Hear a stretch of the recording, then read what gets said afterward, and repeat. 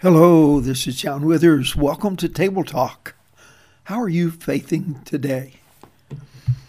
I want to talk with you about the issue of perfection.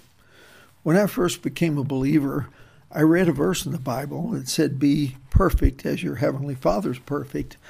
And that's a quote from Jesus. And another place in 1 John, it says, "Whoever is born of God doth not commit sin." Well, those two verses troubled me, and I talked to some people, and they told me you could reach sinless perfection.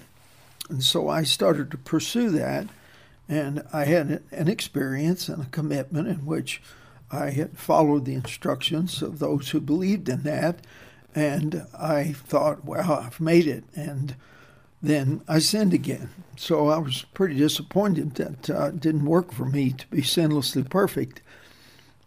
After a time, I came to realize that if we could have been perfect, Jesus would not have had to die for our sins.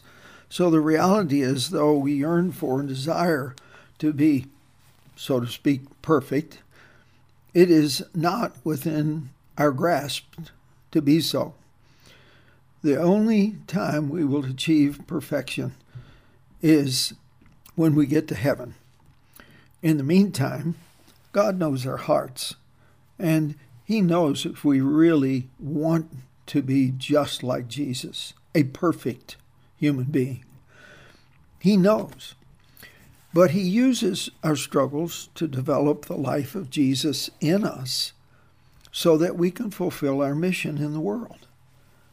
It is in the fulfilling of our mission that we experience the closest thing we're going to find on earth to the satisfying experience of perfection.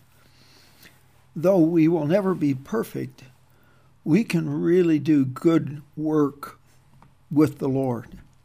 And I say with Him because it is always a joint venture with the Lord. We do not operate in isolation from Him. We don't do things for Him. He invites us to do things with Him, and in reality, for some reason that I don't completely understand, He chooses not to do things unless we do them with Him. So He wants our participation more than anything. However, if we get down on ourselves because of our imperfections, it will interfere with our ability to joint venture with Him in the things that He wants to do with us. It's an exciting thing to be with Jesus in what He's doing. And you can really know you've been there when at the end of some kind of activity in which you have pressed into Him and served someone well, you just know, I have been like Jesus to someone today because Jesus in me touched their life. We can have that experience almost every day. It means we're going to have to be involved in interacting with some people, and probably those people are going to be repetitious relationships. The stranger encounter, as described like Philip and the Ethiopian eunuch in the book of Acts, is the rarity. Most of our encounters of service are with someone we at least know casually, if not much more closely.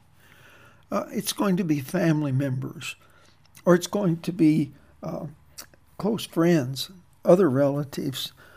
It's going to be neighbors, going to be co-workers.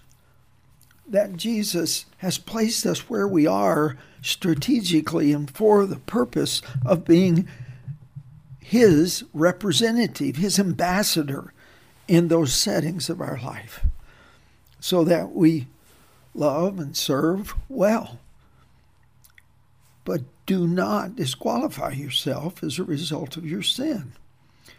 Jesus is ready and willing to forgive our sins and cleanse us if we will agree with Him that we have sinned, and if we regret that we have sinned so that we really want to repent. It is not acceptable for you to simply regret you sinned because you experienced some terrible consequence as a result. That's not true repentance. That's just regret. But when you repent toward God, you are disappointed that you disappointed Him. But He reaches out to you with such love and power as to say, look, trust in me and I will cleanse you from all your sin, because I want you to always be ready for the good work I want to do through you for my kingdom to come on earth in your circle of influence as it is in heaven. In that context, us mere mortals find great meaning in lives. So hear me now, you who yearn to be better than you are.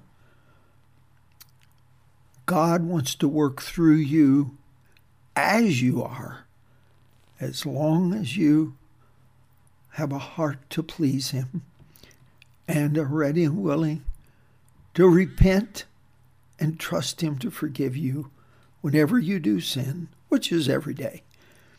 Therefore, He will use the things in our lives, whatever they may be, good or bad or kind of neutral, to develop us to be experiencing the life of Jesus in us for our mission in the world. Let's pray about it. Father, we know you made every one of us for a purpose. Please help us to figure out who we are and to seek revelation from you about how you want us to operate our lives. But we know this, Lord. You want us to be connected to you, involved with you. We know, Lord, you want to work in us and through us to fulfill your purposes. So let us really trust you. We ask in Jesus' name. Amen.